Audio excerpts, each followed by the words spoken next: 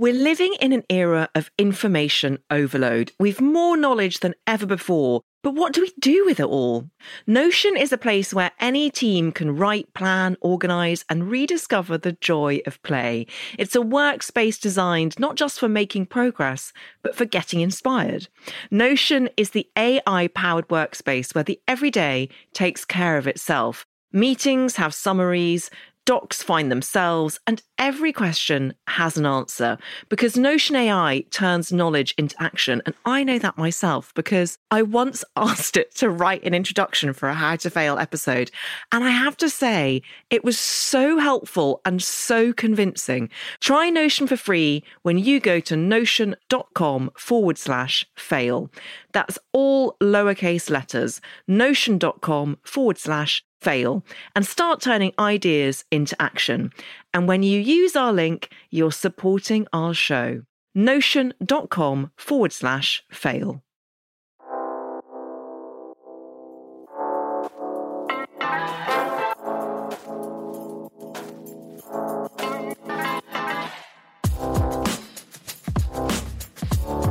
Hello and welcome to How to Fail with Elizabeth Day, the podcast that celebrates the things that haven't gone right. This is a podcast about learning from our mistakes and understanding that why we fail ultimately makes us stronger. Because learning how to fail in life actually means learning how to succeed better. I'm your host, author and journalist Elizabeth Day, and every week I'll be asking a new interviewee what they've learned from failure. My guest today has written more than 200 books, including some of the most beloved children's stories of all time. We're Going on a Bear Hunt is one of his, a book which is now over 30 years old and yet still retains its ability to entertain and charm new generations. An author, poet, teacher and broadcaster, he served as Children's Laureate from 2007 to 9. He is, of course, Michael Rosen. Rosen was born in Harrow, Middlesex. His parents, both teachers, told him that on the night he made his appearance into the world, the church next door to their home burned down. Whether that was an auspicious sign or not, Rosen went on to become an avid reader and writer as a child. He wrote poems from the age of 12 before studying English at Oxford. After that, he joined the BBC and wrote his first book, Mind Your Own Business, in 1974. Passionate about the role that books play in early development, Rosen has worked as a writer-teacher for much of his life, visiting schools several times a month. He's also Professor of Children's Literature at Goldsmiths University. I'm not sure what he'd make of the term national treasure, I'll have to ask him, but he was rapidly approaching that status when the COVID-19 pandemic hit. Rosen was one of the first to be hospitalised in March 2020. He spent 47 days in intensive care, some of them in an induced coma and on a ventilator. He returned home in June to discover that his poem, These Are the Hands, had become a viral anthem for NHS care workers, and that the hashtag #GetWellSoonMichael had been trending on Twitter. His work is an unmitigated success, but what does Michael Rosen, now 75, think of failure? I make hundreds of mistakes, he once told the British Library. Really, they are just trying something out. Michael Rosen, welcome to How to Fail. Well, thanks for having me, Elizabeth. Thank you. How do you feel about that term, national treasure? I sort of put my tongue in my cheek and raise my right eyebrow. It's very nice. I know people mean it well, so I by no means reject it. I just sort of think, well, that's their decision, But as I say, the tongue is firmly in cheek. So that quote that I read out at the end was from an interview that you gave to the British Library, and it was specifically about making mistakes in your writing. So how important do you think failure is to writing? Oh, it's crucial. The way I put it is that all play, but certainly play in writing, has to be a kind of trial and error without fear of failure. So you must feel that it's okay to fail and to make mistakes. So, if I could hold up a page, if you can imagine that in this interview, a page of my writing, and you'll see it's just full of scribbles and scribblings out and corrections. And that's the way to write, because you're experimenting, trying things out, seeing whether this matches that, whether this works with that. You know, if you're writing a rhyming poem, then you'll try lots of different rhymes and see whether that helps. You switch things round. And in a way, those are all mini failures, which you're trying out and saying, doesn't quite work, so I'll try this or that. So I think failure, I mean, we shouldn't really call it failure. It is experimentation and finding what works. But I don't mind, in a sense. We can call them little mini fails, and we should feel free to do it. So it's not as if somehow or other your ego's on the line, and that every time you don't quite manage to rhyme a word, or you don't quite manage to get the rhythm right, that you've got to give up your life. You just think, no, I'll just switch it round. And the more confident you get at it, the less you mind that you screw up a bit. I love that. Experimentation is absolutely at the core of everything, I think. Is that something that your parents encouraged? I mean, you talked about play there, and I feel that what makes you such a great writer, and particularly someone who's such a great children's writer, is that you seem to have a very vivid recollection of what it is to be a child and what it is to play in a world almost unfettered by expectation. Was that something that your parents gave you? I think with my parents, they were slightly different, as all parents are, that my mum was amazing in regard to failure and, if you like, thinking about how it's okay to play all the time and learn through play. My dad was a bit more prescriptive. He quite liked things to be done properly. I have to say he was a bit sort of divided about it. So he would always agree with the principle that my mum was pursuing. I mean, she was pursuing it, I have to say, theoretically. I mean, she did study, if you like, the play principle in primary education. She did end up lecturing on it. And my dad kind of agreed with her, but when it actually came to me and my brother, he did tend to be quite prescriptive and tell us what we should be doing and what we should be reading. And if I wrote something, you know, he'd say something like, keep trying. Whereas my mum would go, oh, that's lovely, Michael. You know, so there was a sort of slightly hard cop, soft cop about the pair of them. And so I think I've taken the principles that I work on in this way, the way we've just been talking about it now, largely from my mum. Whereas a lot of the more theoretical stuff I take from my dad. Your dad was in the American army in Germany, but then he returned home. And you at 75, I imagine, are slightly too young to remember the Second World War, but the war and the impact of war more generally on humanity, it's a recurring theme in your work, isn't it? Yes, I was born in 1946. I think my dad was toing and froing between Germany and Britain. I suppose he must have been, given that I was born, if you get what I'm saying. Oh, yes. Yes, that's right. I didn't have to spell that out, did I? So I think anybody who was brought up in that era, so say 46, and then you go through your childhood, if you think about it, 1950, or I was 4, you know, and then 1960, I'm 14. So that era, which is so influential and so affecting in your mind, was full of war stuff. And it came to us in a variety of ways. There were movies, there were radio programs, there were newspapers. And then there's the impact of your parents and your friends' parents and other relations talking about it, seeing injured people in the street, people with medals and with lost limbs. And so that whole era was affected by the war. But at the same time, you know, it was quite strange because you could easily live in that period and think that Britain had won the war. It was rather strange the way it was described. And so, yes, I can't possibly be not affected by it. And I've missed out the geography. So that's to say, walking around London when I was a kid and taken places, you would see bomb damage, you would see shrapnel marks on the sides of houses from bombing. So all of that was all very immediate. And then in the case of my own parents, my father would say that he had 2 uncles who lived in France, and they were there at the beginning of the war, and they weren't there at the end. And then he would also wave slightly vaguely and say, I had relations in Poland. And there was indeed the figure of his cousin who we would see at weddings and so on. And he was pointed out and very discreetly pointed to us as someone who never saw his parents again, because he was put on a train, and it's rather poignant, it's all happening now, to what is now called Lviv, which was called then Lemberg or Lwów in Polish. It was in Poland. And then he was seized by the Russians. So this is how poignant it gets, taken to a labor camp in Russia, and only survived because the Germans invaded first Eastern Poland and then Russia. And there was an army that was set up that he could join called the Polish Free Army. And then he came with that army as a refugee to Britain. So there's a lot of echoes from then to now, if you like. Well, also the echoes work both ways. When I see stuff going on now, it sort of reverberates back into the stories of the family, what went on in the family. And you've used that story as an inspiration for your latest book, Please Write Soon, which tells the tale of two cousins, one of whom experiences exactly that in Poland.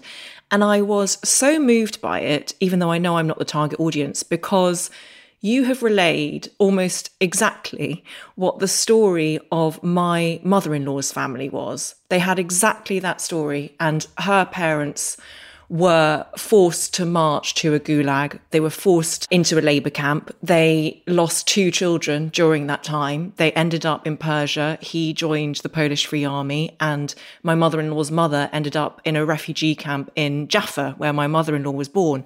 And it was so astonishing to see that on the page. And I think that you've made it so clear why it's important that these stories keep getting told, particularly for the younger generation.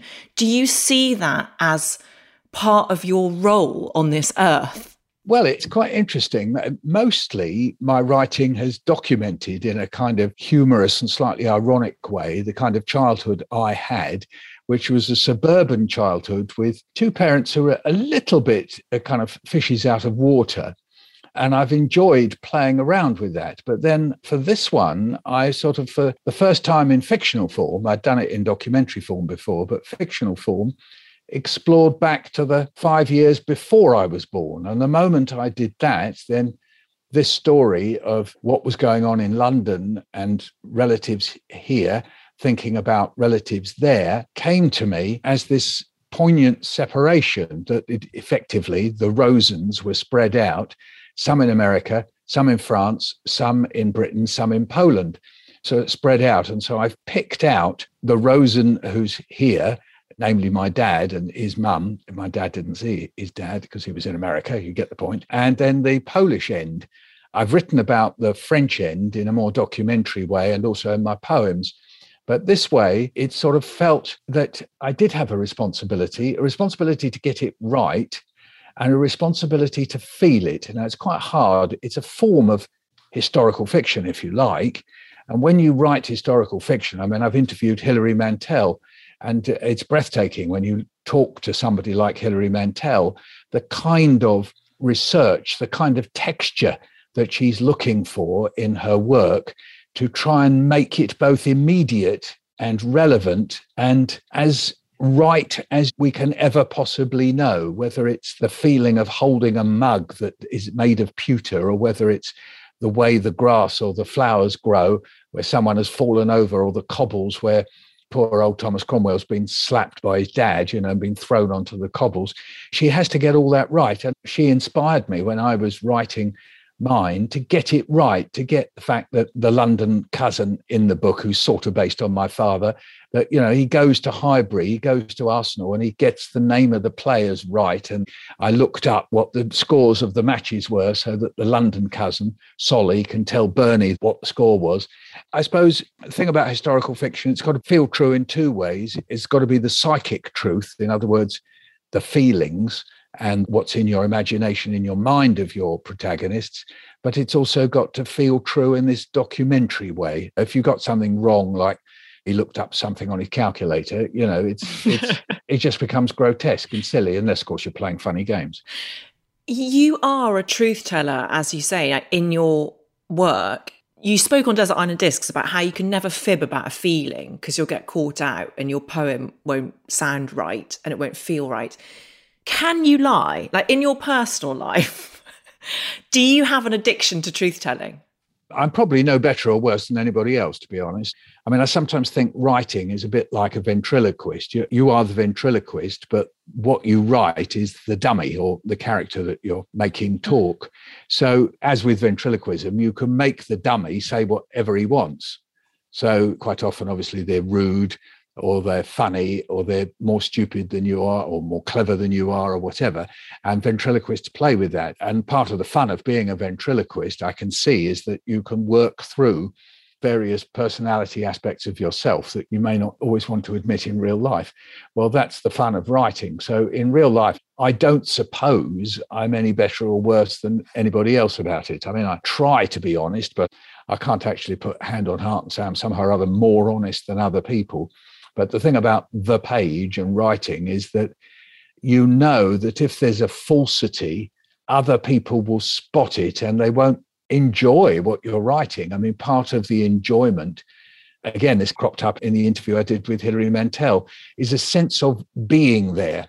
So it's, if you like that phrase, being there, if you put that with sort of quotes around it, that's what writers try to do. They say what the smell of something is, or what the look of it is, or the tone of voice, or the expression that crosses someone's face. And that takes you, the reader, to there. So it's the writer's job to get you to be there. So it's a slightly clumsy phrase on my part. I'm sure there's a sort of clever noun I could use, but the being there is what writers strive for. And that's got to be a kind of truth. And both words are important in that phrase, the being and the there. I think it was a very eloquent way of putting it, actually. So thank you for that. I'll get onto your failures in a second, but I'm aware that it is 2 years almost to the day that you got COVID and went through that horrendous experience that I touched on in the introduction. How are you? I'm pretty good. I mean, as a measure of it, I can tell you that I'm sitting at the moment in my office, which is in a place called Wood Green in North London. But I live in a place about, I could tell you because I've looked it up on Google, 1.7 miles from my home. And nearly every day I walk at least to the office, 1.7 miles, and quite often back. And I try to do it as fast as I can. It tends to take me about 30 minutes one way and then a little bit more the other way because it's uphill. The clue's in the name, Muswell Hill. So that gives you a measure of what I'm capable of at 76. As I say, I try to do that. A nurse told me at the brain hospital, they said, 5 times 30 is a great exercise routine. So that's what I aim for, 5 times 30 a week. So that's good. My left eye, if you could see me, I could tell you that my left eye, I can't really see you if we were talking visually, as it were. And my left ear is pretty redundant too. It's pretty well conked out. And that's because I had multiple microbleeds in my brain caused by COVID. People don't quite realize it's what's called a vascular illness as well as a respiratory one. So when the virus gets into the bloodstream, it tends to knock out the cells that stop you clotting. Once they're knocked out, then you get blood clots. And I had blood clots in my pulmonary artery, whopping great big ones in my pulmonary artery. And then because it sort of bursts the capillaries, my toes, they didn't drop off, though some COVID victims, casualties, what do we call them? COVID patients, they did lose their toes rather in the same way as you get frostbite. I've got numb toes. That's my little treat. And I lost my toenails, exchanged them for rather interesting scabs. And I got these microbleeds in my brain, which probably caused me a huge amount of fuzziness and confusion. But the permanent damage is to my left eye and left ear. I don't really have those anymore. Well, I do. That's a silly thing to say. I have them, but they're kind of patchy. What was it like being in a coma? Well, the easy way to answer is that. How would I know? The interesting thing about a coma is that somebody said to me, "Are you okay if we put you to sleep?" And I said, "Will I wake up?" And he said, "You've got a 50-50 chance." And I said, "If I don't sign the bit of paper," he said, "0 chance of waking up." So I signed the piece of paper. At the time, I thought 50-50. Wow, that's pretty good, isn't it? Maybe my maths is not very good, but at the time I thought, well, that's not bad, heads or tails. And that's it. Bang, I was gone. And then the next stuff I remember is I think I was complaining about some mittens that I had on my hands because they were worried I'd pull out the tubes. So I had sort of mittens and I was complaining about them. And I can remember a nurse saying in a rather strange kind of Tai Chi-like voice, "Relax. Save your energy." And I said, "The bed's too short." And she'd say, "Relax, save your energy." So that's about the first memory I have. And if I can sort of calibrate it with what my wife tells me, that would have been round about at sort of 43, 44 days. So I was in a proper coma for about 40 days. And when I say in a coma, you get a cocktail of drugs. One set is to knock you out completely, but the other is to paralyze you. People don't quite realize that if you're being ventilated, that's to say you've got a tube violently stuck down your throat, which they pump air into your lungs. If all that you were was unconscious, then you would try to vomit the tube up, or even worse, you'd be like attacking it with your hands and everything, because you'd be choking and so on. So they have to paralyze you as well. So it takes some effort to get you out of that. And the longer you're in, the less likely you are to come out. So from about, I think I was getting this from a nurse the other day, talking to her, I think from about 20 days onwards, then you've probably got a 50-50 chance of coming out. So there was quite a struggle to get me to wake up. And they were very worried about this kind of blown eye. They could look at me and there was this strange dilated eyeball kind of staring at them. Professor Hugh Montgomery, the consultant, the way he put it was, well, we didn't know whether you were going to be brain dead or not, Michael. You know, the way consultants talk in this lovely blunt way. And I went, what? Brain dead? Is that what you thought I was going to be? He said, yep. Mm-hmm. So it was touch and go. And what enabled me to wake up more than anything else was the fact that they broke the COVID restrictions by wheeling me out with all the tubes in me to the 4th floor atrium of the Whittington Hospital. And Emma came in all masked up. Emma's your wife? Yes, that's it. And she held my hand and played recordings off the phone of our children and my older ones. And I reacted. I waved my arms about, and she said that I held her hand very hard. And when they wheeled me back into the lift to go back to the intensive care ward, apparently, and this is really going to surprise you, I didn't stop talking. So I know that's a huge surprise to you. She was described by Hugh Montgomery as the game changer. So that's what I call her now. She gets quite irritated by it, but I say, Emma, you were the game changer. And I get a bit weepy and she says, oh, stop it. She won't take me being sentimental like that. We're so grateful that you're still talking. We're so grateful for Emma changing the game. Thank you for telling us that. What a beautiful, beautiful image. It's quite a step change now because we're coming on to your first failure, from the very profound to the seemingly less so, which is a cricket failure. Tell us what happened, Michael. So I loved cricket as an older child, in other words, sort of 8, 9, 10, 11, and then a young teenager. Loved watching cricket, loved playing it. Wasn't very good at it, but I loved it. And I was mad keen to sort of specialise in various things, one of which was fielding close into the bat in a position called silly mid-on, which some people call very silly mid-on, as exemplified by the story that I'm about to tell you. So I'm standing or doing that sort of strange squatty thing that cricketers do with their bums in the air.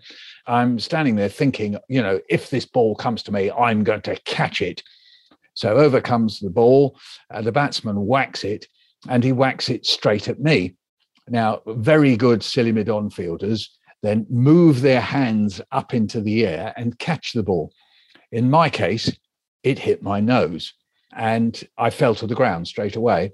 And the cricket teacher, who was also, as it happens, the woodwork teacher, came running over and said, "Did you catch it, Michael?" He probably called me Rosen at the time because it was that kind of school. "Did you catch it, Rosen?" And I was probably only semi-conscious anyway. So I said, no, I didn't. Anyway, the result of that was my nose was severely bent. So my parents said, maybe we ought to take you to the hospital. So I think I went after a day or two to the hospital, and they told me that when the swelling went down, they would take me in for a day and I would go under for a full anaesthetic. And he then showed me a rubber hammer and said, "We will bang your nose back into shape," which I always thought at the time was really very funny. So I was about 13. So I failed to catch the ball.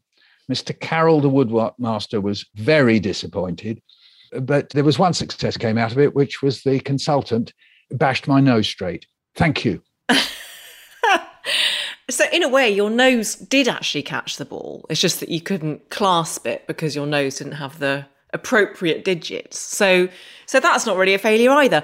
But Did it put you off cricket? No, I mean, I did go on trying to play cricket. It's just I wasn't very good at it. So I did give up.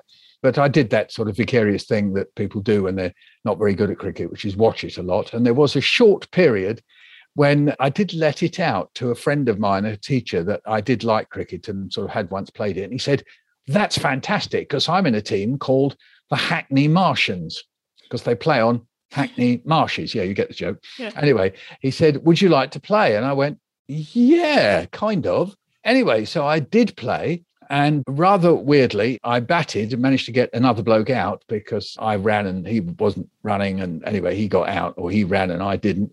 Anyway, which he wasn't very pleased about. But I did bowl an over, and actually the batsman was caught. So I did actually get for sort of 1 for 0. So it was a massive success. And then from then on, my good friend Alan said, will you come and play for the Hackney Martians again? And I thought, probably not. So I didn't. Interesting. So did you almost want to quit while you were ahead? Because some people, and I'm not one of them, like some people can enjoy sport when they're mediocre at it and they take joy in that. I can't, so therefore I just don't play any sport. But do you think you're someone who needs to be good at something to get a full level of enjoyment? I think the difference is between a team game and a solo sport. Oh, totally agree. So if it's a team game, then my fear was that I would, let more people down other than that bloke that I let down in that one game that I played, that I would go on, I'd drop catches, I'd bowl and, be tense over that they'd put me on for. And, they'd score 100 runs from one over and we'd lose the game. So I was that fear, but I do like solo stuff. So I did spend quite a lot of time in my 30s running. And I was no good at it, but I absolutely adored it. So that's fine. And I wasn't that bothered as to whether I was any good at it. And in a way, the walking that I do now, I see that as sport. I know it isn't, but if you saw me with my kind of very serious face, wearing my sunglasses this morning and slightly frowning and moving my arms in very purposefully, and then every now and then lifting them in order to improve my core, you would see here is somebody who's taking his sport very interesting. You might call it exercise, or maybe not, just call it walking. And you'll see I do take it seriously, and I don't mind that measured up against, I don't know, a million other 76-year-olds, I might be at a millionth. But anyway, that's fine. Is part of the reason you don't like failing at team sport because you don't like letting people down? Yes, I think you've discovered something there. Yes. Now that you've put it that way, yeah, I can't bear it. Yes, it's a great fear and connects with something rather terrible, which is the loss of my son. So my son, Eddie, died of meningitis. And I suppose not a day goes by when I sort of feel that I've let the family down, because he was staying with me. It was just me and him in the house. And I didn't spot that he had meningitis. And he just seemed to be a bit fluey. And I didn't spot that it was meningitis. So there isn't a day that goes by when I do feel that I let him down and I let the family down. So that hurts, yes. Michael, I'm so sorry for that unassailable tragedy. And I read about Eddie during the course of researching this interview, and I wasn't sure whether to talk to you about him because I don't know what kind of pain that must be to carry. And I'm so grateful to you for sharing that. Do you like talking about him? What does it feel like for you to talk about your son in this way? These days, it's absolutely fine and something of a relief, because talking releases something. This is why we have psychotherapists, psychologists, psychoanalysts, and so on, is because there's a sense in which when thoughts are in your head, there is a way in which they're trapped. Not all of them, but some of them, they are trapped or they feel trapped. And then when you talk, you let them out, you release them. And we've got all sorts of phrases, talk it through, talk it out. We've got all sorts of phrases that mean that. And so with Eddie, at the beginning, I couldn't talk about it. I was genuinely suffering. But now I have all sorts of memories and things, and the whole family talk about him. His girlfriend, she was then, we write each other letters and talk about it. And the other day I found my dad's poem that he wrote for the funeral that the Jamaican poet James Berry read at the funeral. And that was just amazing because I hadn't been able to find it. All I could remember was one line from it. And I was feeling frustrated and kind of a sort of sense of deprivation that I couldn't find the poem because it had been so good. In fact, if just hang on 1 second, I could reach across. Oh, we'd love that. It's on the shelf. Just hang on. Okay. There may be a little. Right. Yes, I've managed to get it. So it's in an envelope in which it's got my father's address on it, and he's written on it Harold's poem. So here we are, and it's in his handwriting and typed. So here is what he wrote. Grandson Eddie, larger than life, filling the frame of the doorway in his hockey goalkeeper's gear, a giant from outer space, larger than life. Eddie in his Arsenal shirt, acres of it across his chest, stroking it with his great hands. Eddie with his first watch in the Natural History Museum, checking the time every minute, in charge of the rendezvous by the dinosaur, making sure there was still some time left. Nowhere near enough time, we now know, larger than life, but not large enough. Oh my goodness. So that's such a beautiful poem, and it gives such a sense of him. Absolutely. And I sent it to Eddie's girlfriend the other day because she wouldn't have known it or had it. I don't think she had a copy of it anyway. I say Eddie's girlfriend. I mean, she's gone on to lead a life, obviously, because this was a long time ago. And she wrote back straight away saying that the image of Eddie was exactly as she remembered him. Yeah. Great poem. Do you believe in an afterlife of any sort? No, we are the afterlife. And I take great comfort from that. That's to say, the afterlife is the memories and the physical remnants of the person who's gone, whatever remnants they are. I don't mean that in bits of their body as such, though, of course, atomically speaking, they are there. Without being mystical about it, the body and what remains of it remains atomically around. The atoms and molecules are there. But the remnants in our minds of everybody who knew Eddie, and then also physically, I've got his shoes. They're just on the other side of the room here, believe it or not, in a box, and I get them out every now and then. I've got all sorts of things. There's a little photograph of him playing with his stepsister just up there on the bookcase. I've got some Duplo people sitting on the shelf there, and one of them, I seem to remember, me and Eddie decided was Aretha Franklin. So it does actually look a little bit like Aretha Franklin, the hair definitely. And I seem to remember we'd sit there going, "You make me feel like a natural woman." Eddie was a very funny bloke, I should say. There's also a Jewish thing. There's what's called a Yortzeit candle, which technically I should have lit every year, but I haven't. Yortzeit means year time, literally in Yiddish, Yortzeit. That's there. So there's all sorts of remnants and then all sorts of events as well. So, for example, the guys I used to play hockey with, they have a hockey match every year in memory of Big Eddie. And they even try and encourage me to get on and hit the ball. I always miss. So there's all sorts of ways in which the afterlife is here and now. Thank you, Michael. What a profound and helpful sentiment.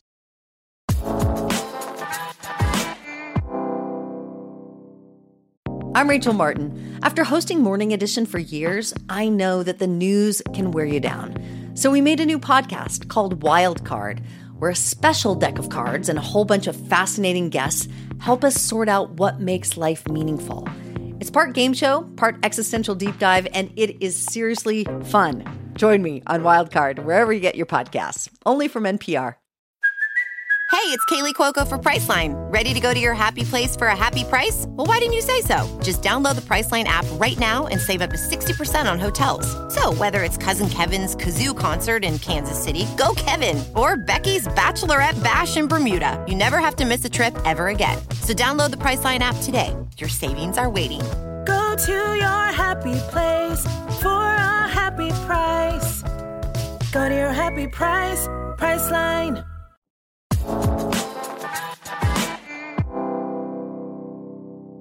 Let's move on to your second failure, which is at university. and it involves an oral exam called a viva. Tell us what happened. So I seem to remember there were 10 papers that we had to sit for our finals. And I just thought I'd probably sort of scraped through, or with a bit of luck, got a second. It's at university, Oxford, you had a first, a second and a third, not a 2-1 or a 2-2. So I thought, well, with a bit of luck, I've got a second.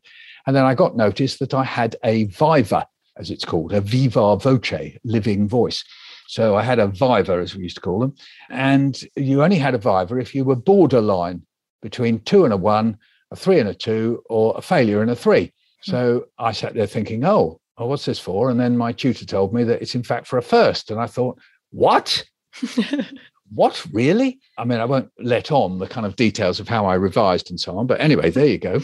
And so I went in there, and sitting in front of me are something like 10 people in gowns. Imagine that. I'm in my little shorty gown, which is what we used to have to wear, carrying my silly little mortarboard, my little white bow tie. They're sitting in front of me, and the chair of these examiners is wearing also a crimson tabard. And she was the very famous lady, later to be Dame Helen Gardner. In fact, I think she was already a dame, very grand woman. And off they went. And you had to have an alpha on each paper to get a first, where they told me that I had alphas on all the papers, bar one. That's to say, the one marked by Dame Helen Gardner, who was also the chair of examiners, who I had crossed swords with at least twice. Once because we'd had a faculty meeting called by the faculty because we were objecting to the nature of the course. And then a second time when, because we had to sit the exams in a form of uniform, that was called, another Latin phrase, sub fusc. I'll leave it to your imagination, what we called the FUSC word. And so instead of wearing it, which is what we should have done, which was a suit, black shiny shoes, the gown, the mortarboard, and a white bow tie, I'd got on a black corduroy jeans suit and tied a bandage around my neck. And she stood by me as I was doing the exam and wrote on a little piece of paper, "Gentlemen must wear sub fusc." And then she outlined what it was. So that was twice I'd crossed swords with her. And now here was my third time. And she then proceeded to go through the 3 questions that I'd written. And the first one, she said, I had to put a line through, and it was on Elizabethan comedy. And you chose, Mr. Rosen, to choose plays that are very obscure. So what I'd chosen to do was, because I'd read the fact that in Midsummer Night's Dream, you may remember, the Rude Mechanicals put on a play called Pyramus and Thisbe. And hardly anyone has ever asked, what was this play? Who was putting on plays like Pyramus and Thisbe in Elizabethan times? And the answer was that people like that, Shakespeare's taking the mickey out of something that really happened. People, very ordinary people, guilds, as they were called, guild workers, would put on plays, which we would now call romances. In other words, they were adventures of one sort or another. Pyramus and Thisbe, which is like a Romeo and Juliet story. Well, I found a book that said what these other plays were called. One of them was called Mucadorus. So I went off to the Bodleian Library, read them, and thought, well, when I do my question on Elizabethan comedy, I'll write about these things as an original piece of research, you see. Dear Dame Helen Gardner, I found it afterwards, had never heard of these plays, went across to the Bodleian because she thought that it was a spoof, that I'd made them up. And so she then found that they weren't, came back to the exam she was marking and put a line through it and gave it 0 marks. She then went on to the other 2 questions, one of which was about Elizabethan ballads. And I had argued with the fact that instead of going to written sources, you should go to oral sources. And you can't do it, obviously, for Elizabethans, but you can trace them back. And so I wrote an essay based on Ralph Vaughan Williams and Cecil Sharp's collection of the ballads. She put another line through that saying that was obtuse. And then she moved on to a question on the metaphysical poets. And she said, you've written, Mr. Rosen, you've written complete nonsense about the metaphysical poets, and you've left out John Donne. Mr. Rosen, do you know what a paradox is? And I said, well, it would be a paradox if I got a first after this. And she said, no, Mr. Rosen, that would be an irony, not a paradox. And so she said, that's it. And I walked out. And I remember as I walked out, the bloke on the end was the guy who'd marked my Chaucer paper. And he was a very little timid guy. And he leant across as I was going out and whispered, that was one of the best papers that I've ever marked. And I left. Anyway, needless to say, I didn't get a first. I failed. And in fact, after I went out, there was a huge row between the other examiners and Dame Helen Gardner, and said that she had behaved appallingly. And she refused to, as it were, do anything about it. It was the paper she had marked, and she wasn't getting its second mark. All she would do was, apparently, she wrote to my tutor saying she thanked me for my demeanour. So there's a little note somewhere in the archives of Wadham College, Oxford, thanking Michael Rosen for his demeanour, whatever that means. Anyway, so that's what happened. Have you forgiven her? Oh, no. I love it. No, I haven't. I'm still bearing a grudge. Yeah, no, I bear yes, I do. Real grudge. Yeah, I'm really annoyed about it. I love that you can remember it all so vividly. I mean, that's exactly the same as me. If someone slights me, I never forget. I just never forget a single detail. But can I ask you something about the content of that story, as vivid as it is? Because you're talking about vivas and subfusk and having to wear certain clothes and mortarboards and all of that. And you went to an elite institution. How do you feel about those elite educational institutions now? Do you think that they do more good than harm in terms of education? Or can things like that kind of language put a lot of people off who don't get access and don't have the opportunities to go to an Oxbridge college? There are several answers to that. Did it do a lot of good for me? Yes, absolutely. I benefited from the enormous amount of theatre, journalism, and wonderful tutors who really taught me a lot to do with English literature. And I enjoyed writing about it. And I enjoyed writing plays while I was there and acting in them and writing poems and so on and getting them published and writing articles.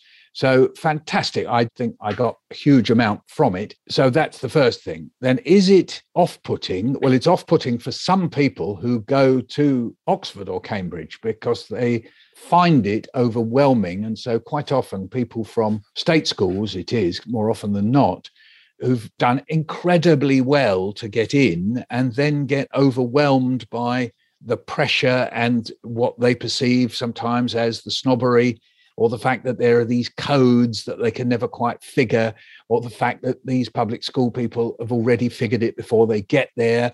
I can think of people, I won't name names, who've been really disturbed by it. And then as for it being off-putting for other people, oh, absolutely. I'm sure there are people listening to this who just think that they're really irritated, even by the fact that I'm taking the mickey out of it. Viva and subfusk and say, oh, give over, Rosen, you know. Why aren't you sort of condemning it? And I'll only say this, the quality of the education on offer, I'll just say it should be available for everybody. The kind of facilities that were available to us and so on. In an ideal world, all universities would be like that. And all universities would be very open places. Maybe 50, 60% of the population could get into universities, or 100%. So my view is that it's, of course, an elite privileged institution. I don't think it does society any good that we have those. It's not that the education's no good, but just that I think it should be available to everybody. And have you ever crossed paths, or did you ever cross paths with Dame Helen Gardner again? No, she went on being very famous. She was the world expert on metaphysical poetry. No, I never met her, and then she passed away. Yeah. Do you feel that your career since Oxford has somewhat proved her wrong? No. I mean, I just amused by the fact that she couldn't cope with the fact that I did a piece of original research and then wrote about it in an exam off the top of my head. You didn't have open books, so it was all remembered. And I'd learnt some quotes from these plays. No one has ever written about these plays, by the way. I've looked and looked, apart from this one reference and one or two things. So I was doing what is the equivalent of a short sort of thesis, an MA, even a PhD, because you could do a PhD on these plays. And in fact, I should say, I have tried, it's come to a standstill, writing a piece of historical fiction of a boy who runs away and joins one of these players who put on these plays. So there is a sort of roundup. But no, I don't think I've proved her wrong, other than that I've tried to do some original research since. So I wrote a book about Emile Zola. No one had ever written a book about Emile Zola's stay in England. So I did some original research, translated the letters that he wrote to his children, never been translated into English. So I remember thinking, while I was doing that, I'm sort of doing the thing that university gave me the tools to do. And I've done that with various things, with radio programs, that we've done things where I've researched stuff. So, for example, it's now known where Gerard Manley Hopkins wrote some of his most famous poems, like I Caught This Morning, Morning's Minion, Kingdom of Daylight, Dauphin, Dapple, Dawn Drawn, Falcon. Anyway, that one, The Windhobber. And he wrote it in a sort of monastery called St. Bino's in Wales. And I thought, well, why don't we go there and find out what room he was in and then sort of recreate Gerard Manley Hopkins writing I Caught This Morning, Morning's Minion. Well, no one had ever done that before. So that sort of thing, university gave me that. Dame Helen Gardner didn't give it to me, but I suppose what she did give me was the idea that people can treat that sort of thing with contempt if they're not interested in following it up, if you like.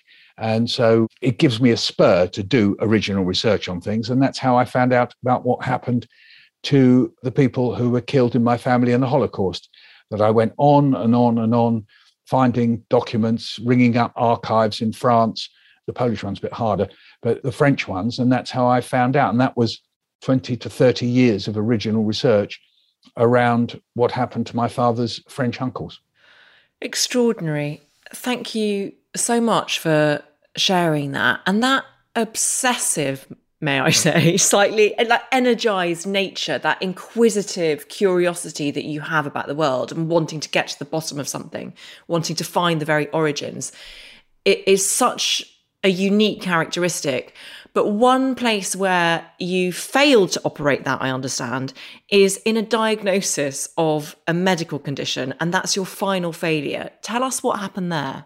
So there are some illnesses that have many symptoms, and the clever thing that doctors do is connect them up. If somebody turns up in a surgery and says, my arm aches a bit and I've got a funny itchy scalp, and a clever doctor will go, oh my goodness, that's something or other, and they all link it up. That's what brilliant doctors do. But of course, we also try to do it ourselves, and we don't have the knowledge to do it. So now we've got to think of an illness that lasts for about 12, 13 years. And I'll tell you some of the symptoms that I didn't link up over this period. So imagine me looking at my hands and seeing them going a bit puffy. Imagine me looking in the mirror or noticing that my eyes water. Imagine that I sort of feel much colder than anybody else. I get sort of moaning about being cold. I look at my lips and I think, oh, they look a bit swollen. I look at my hair on my head and think, oh, that's funny, because it used to be a bit sort of curly and now it seems to have gone a bit more like a sort of wire brush. That's quite funny, and even slightly changed colour. That's very strange. Now, all these don't all happen at the same time. They're spread over several years. And then I noticed that it's funny, as I walk, if I walk up a hill, I can sort of feel my thighs kind of freezing as if somehow or other they've got locked. Oh, yeah, and that happens when I beat an egg. So you see these symptoms, they're all separate. They don't seem to have anything at all to do with each other. And somebody says, when you talk, you slur. As you talk, you sort of, if you want to say a word like slur, you end up saying schlur or Scotland. There was a radio producer saying, Michael, you're talking very, very slowly. Could you speed up a bit? And I'd think, am I? Except I would have said, am I? Because I was talking slowly. And my voice sounded deeper when I heard them back. All those symptoms. Finally, I go to the doctor and complain about my eyes. He says, yes, it's conjunctivitis. Handed me some yellow squeezy stuff. I did that for a couple of weeks. Made no difference. Went back. And then he said, I tell you what, let's do a blood test. Good old doctors. You either wee in a bottle or have a blood test. So he did a blood test, came back and he said, kidney function's looking not very good. I'm going to send you to renal at Bart's. So off I went to Bart's Hospital facing Mr. Baker. Mr. Baker sat opposite me and he had a pile of notes and he started talking to me. But rather strangely, instead of talking about my kidneys and weeing and that sort of thing, which is usually what kidney people talk about, he said, what have you been doing this week? And I said, I'll do the way I used to talk now. I've been out with some children doing some poetry workshops. Now, you think I'm joking. I could play you a recording and that is not an exaggeration. Okay. So he said, really? And how did that go? I said, it was very interesting. And then I carried on for a bit more and he said, you know this stuff about your kidneys? It's a load of old rubbish. He pushed it to one side and said, you are hypothyroid. And this moment for me is actually cataclysmic, because at that moment, all the decisions, all the feelings that I'd had over the previous 12 years, all the things I'd done where I'd said, I can't do that because I'm too slow, or I can't go walking there because it's too cold, all the many decisions I'd made about relationships, which I won't go into, it all flashed before me, because I knew immediately what he meant there because of my year of doing medicine. And two photographs came up in front of my mind of a woman with a round, white, quite pudgy face, and then a woman next to her, which was her, with a lean, thin, sort of Vera Lynn-like face. And it was the same woman. And the first one was in a state of hypothyroidism, and the other one after treatment with what the thyroid gland produces, which is called thyroxine. So sorry, for people who don't know, before you went to Oxford, you had a year at medical school. So was it a photo from a sort of medical textbook? Yeah, it's actually 2 years, a year at medical school and the first year at Oxford doing anatomy, physiology and biochemistry. So I had done a bit of it. So it was from this textbook that I had in my house. I've still got it over there. Sammy Wrights, as it's called by medical students. And these two photographs, wait, just as he said, you're hypothyroid, I went, oh no. I could have, I'm sorry, do that again. Oh no. I could have diagnosed that myself because I know what hypothyroidism is. And then he said, this is fantastic. I'm going to get the students in. And he brought the students in and he said, what's he got? I'm going to leave the room and you're going to find out. So he left the room. And of course, the first student comes over to me and goes, what you got? And I said, I'm not allowed to say. You see? So then he came in 2 minutes later and they said, what's he got? And the first guy said, it's kidney failure, sir. And he went bananas. He went, what? Just because we're in the renal department, it doesn't mean that he's got kidney failure. Have you felt his pulse? Have you felt his skin? Have you got him to walk across the room? Mr. Rosen, will you walk across the room, putting one foot in front of the other, touching your toe to your heel? I couldn't do it. Gosh. I couldn't do it. I was only, 35? And he said, look, he can't even do that. Now watch this. Did any of you test his reflexes? Watch this. Put a leg over the other leg, got the hammer, whack, no response at all. Leg, no reflex at all. You see, he said, look at that. The leg doesn't even move. Look at it. No reflex. What's he got? Kidney failure, sir? No, of course it's not kidney failure. He's hypothyroid. And they went, oh. So they all got a really good, interesting lesson. But just because you're in the renal department, it don't mean that the guy sitting in front of you has got kidney failure. So he told them what you do, which is basically take the pulse, feel the skin, test the reflexes, get somebody to walk across the room, get them to talk, and then you find out. So that was the great Mr. Baker. So then I went for a blood test, came back a week later and met by a doctor who was called Dr. Gesundheit. What? Really? Nobody believes me. No. You can look him up. He's at Stanford University now. Dr. Gesundheit. What a name for a doctor, eh? Thanks. He was American. And he said, I have your test here. I have your results here. And he said, oh, my God, technically, you're dead. And I said, sorry. He said, you have no thyroid function. And the antibodies that destroyed your thyroid through Hashimoto syndrome, they've gone as well. You should be at least in a torpor. And I've never forgotten that because I said, a torpor. He said, you have to come in right now, Mr. Rosen. I said, oh, right. And so I went off to the metabolic unit now. And I went off to the metabolic unit where I was surrounded with people with endocrine problems of one sort or another. And then they started giving me this magic powder, which is basically a substitute thyroxine. And well, by 3 months, I was kind of back to what I would have been, except I was 12 years older. And so my brain was now completely frazzled because I didn't know who I was. Was I the person I was 12 years ago? No, for two reasons. One, I was older, but the other, because I'd been through this experience of being hypothyroid right up to a point where I nearly died. And so I, without really admitting it to myself, had a huge struggle for at least the next 2, 3, 4 years trying to figure out who I was and where I was. I kept it quiet to myself rather stupidly, but it was a big struggle. You didn't talk to a therapist or anyone like that about it? You just got through it yourself? Yeah. And in fact, in a way, it was remiss of Bart's not to have seen that this is somebody who needed that because they just thought, well, we got the magic powder. We know how to deal with hypothyroidism. It's the other stuff that's difficult. Hyperthyroidism is much harder to deal with, or some of these other endocrine things, the one that affects the adrenal cortex and the one that affects the pituitary. That's the real difficult one. But the thyroid, they go, yes, great, thyroid, we know how to deal with that one. Take some pills. For most of us, it works. Some people it doesn't, for complicated reasons to do with the fact the thyroid doesn't only produce one hormone, it produces several.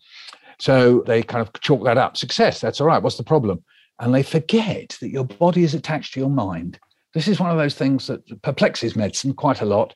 Is the mind connected to the body? Is the body connected to the mind? Most of us as human beings think that they are connected, but doctors on occasions don't realize that. Well, it's a very, very interesting point, actually. And I suppose it leads me to my final question, which is, you are such a wonderful storyteller. You've told us so many stories today of your life, and you've been through a lot. And you have told stories about every stage of your life, including the hypothyroidism. A book came out of that.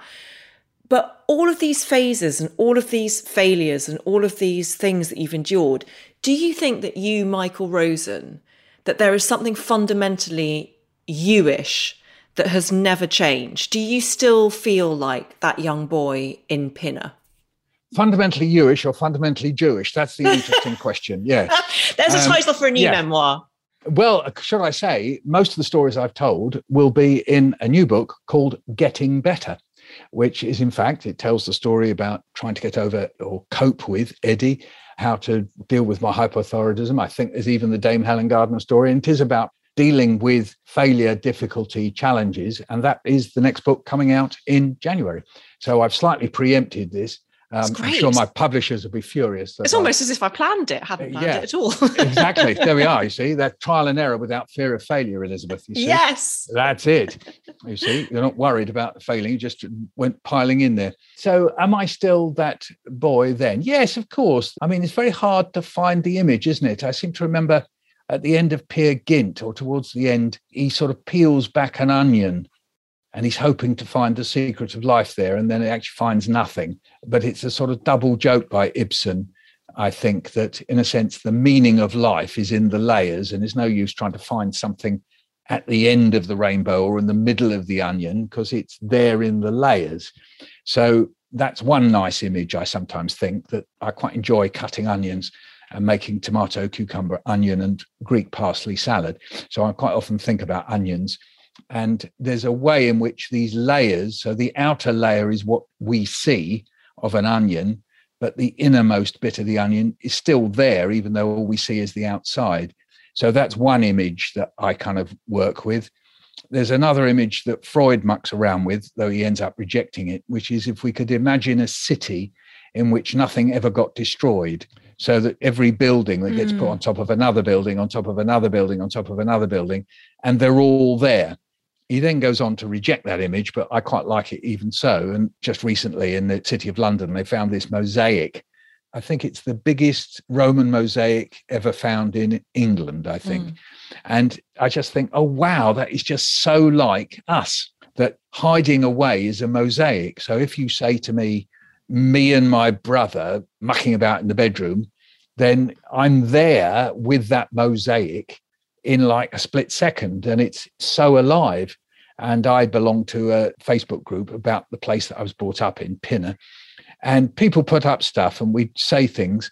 And when I see it, there are times when it feels like it's actually, I'm in the room with that person and I can see their gestures, you know, a boy in my class, girl in my class from when I'm 8 or 7. Someone put up a picture the other day of a group of kids, and sitting on the front row is Reg Dwight, who you may know is Elton John, because Elton John was brought up in Pinner. I didn't know him, but I can see the picture, the group of people, and there's one or two of them who I recognize, and it's so kind of there, you know, and the hall that they're in and the smell. And so it sort of feels a bit like that Freud image that the stuff never goes away. It's the mosaic is there. So yes, I'm Jewish and Jewish.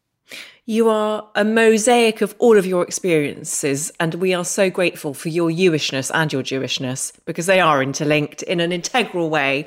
Michael Rosen, thank you for coming on this podcast, but beyond that, for writing such wonderful, wonderful stories that have entertained me and countless others. You are a national treasure. I'm giving it to you. You can put your tongue in your cheek, but thank you so much for coming on How to Fail. Thanks very much for having me, Elizabeth. It's been great.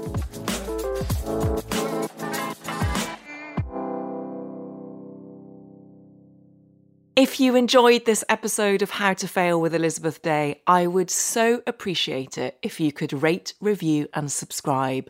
Apparently, it helps other people know that we exist.